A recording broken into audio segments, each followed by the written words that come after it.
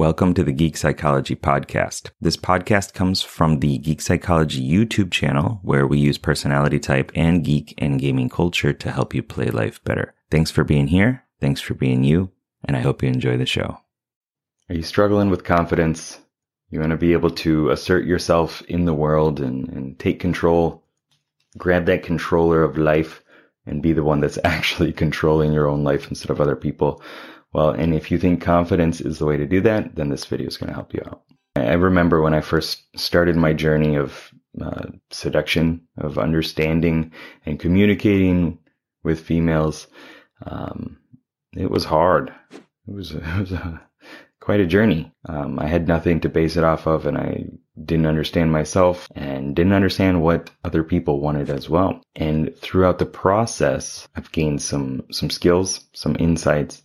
And long story short, all this trying to understand what's the best way to approach and all this other stuff, really, it comes back to understanding myself, understanding what I want and who I want in my life and what I want to do.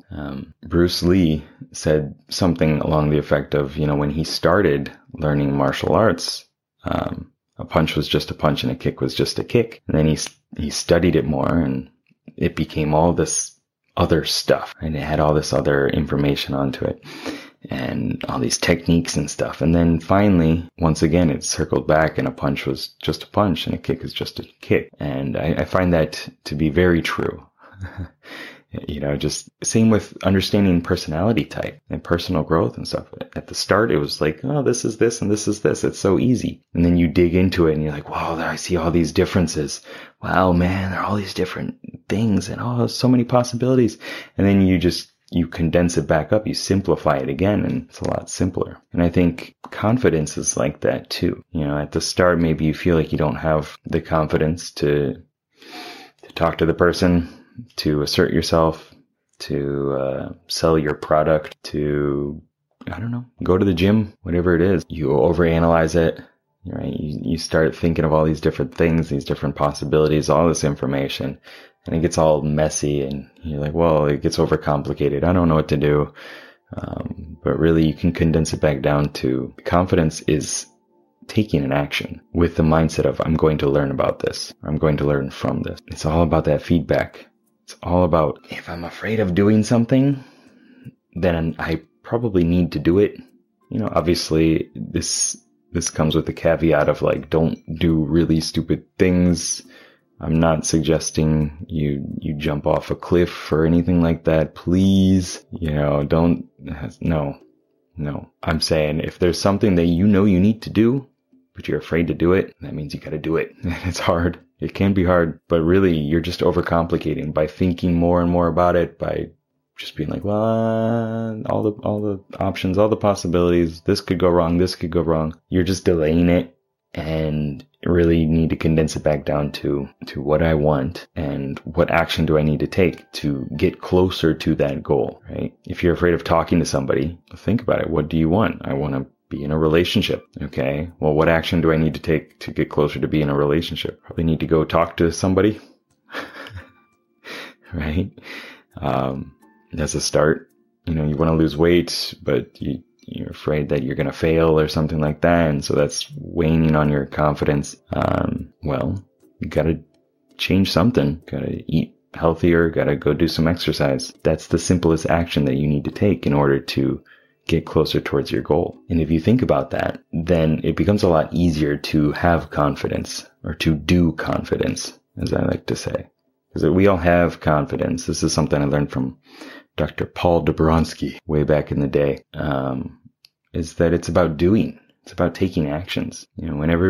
When people are depressed and I've got nothing going for me in my life and I don't want to do anything, I'm miserable, it's because you're not taking actions. I guarantee it. If you wake up and take more actions intentionally, make more decisions with positive intent, you're going to find out that you can live a better life, because it's about doing. It's about taking those steps, swinging that sword, throwing those fireballs, shooting the arrows. It's not just like, you got your quiver on the back. Am I actually going to hit it? I don't know. But what if I miss? and never actually taking the shot. That sucks. You're not going to live a good life like that. You got to do the thing. You do a thing. Doing a thing is a good thing. And also, just as always, I like to bring it back to personality type. Knowing who you are, knowing how you see the world and the characters that you play, the approaches that you have to life, and appreciating that and knowing that you do that better than other people. Even if you feel like, oh man, I'm just a way undergeared empath. Like, I'm just not healing right. Well, you still do it better than other people. I guarantee it. And you hopefully do it better than you did years ago because you've gained experience. You've moved that needle forward. If you're taking action, right? It builds experience, and that's how it loops back into leveling you up and gaining more gear and skills and things like that, and also in a weird way, knowing that I'm not the adept.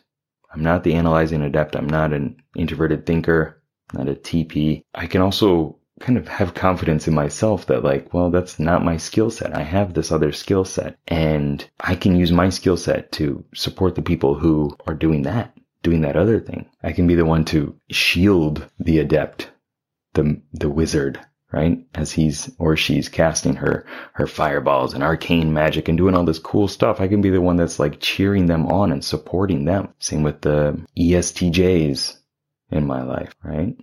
I can be the one that's giving them that support that they need, that they're not giving themselves. And that just shows me, more and more that I have something to offer to the world. And you do too, because of who you are, because of your skill set, because of your abilities, your experiences, your perception, your way of living, your thought patterns. You have something that the world needs. And you kind of got to sell yourself on that all the time and wake up and say, I am me. I am the INFP God, whatever it is, whatever you got to tell yourself to make yourself feel ready to take on new challenges, to learn more about the world, to learn more about yourself, to get more feedback, to do more confidence, to do more things, to level yourself up. You say whatever you got to say, even if you feel that it's lying to yourself, which is something that a lot of people say.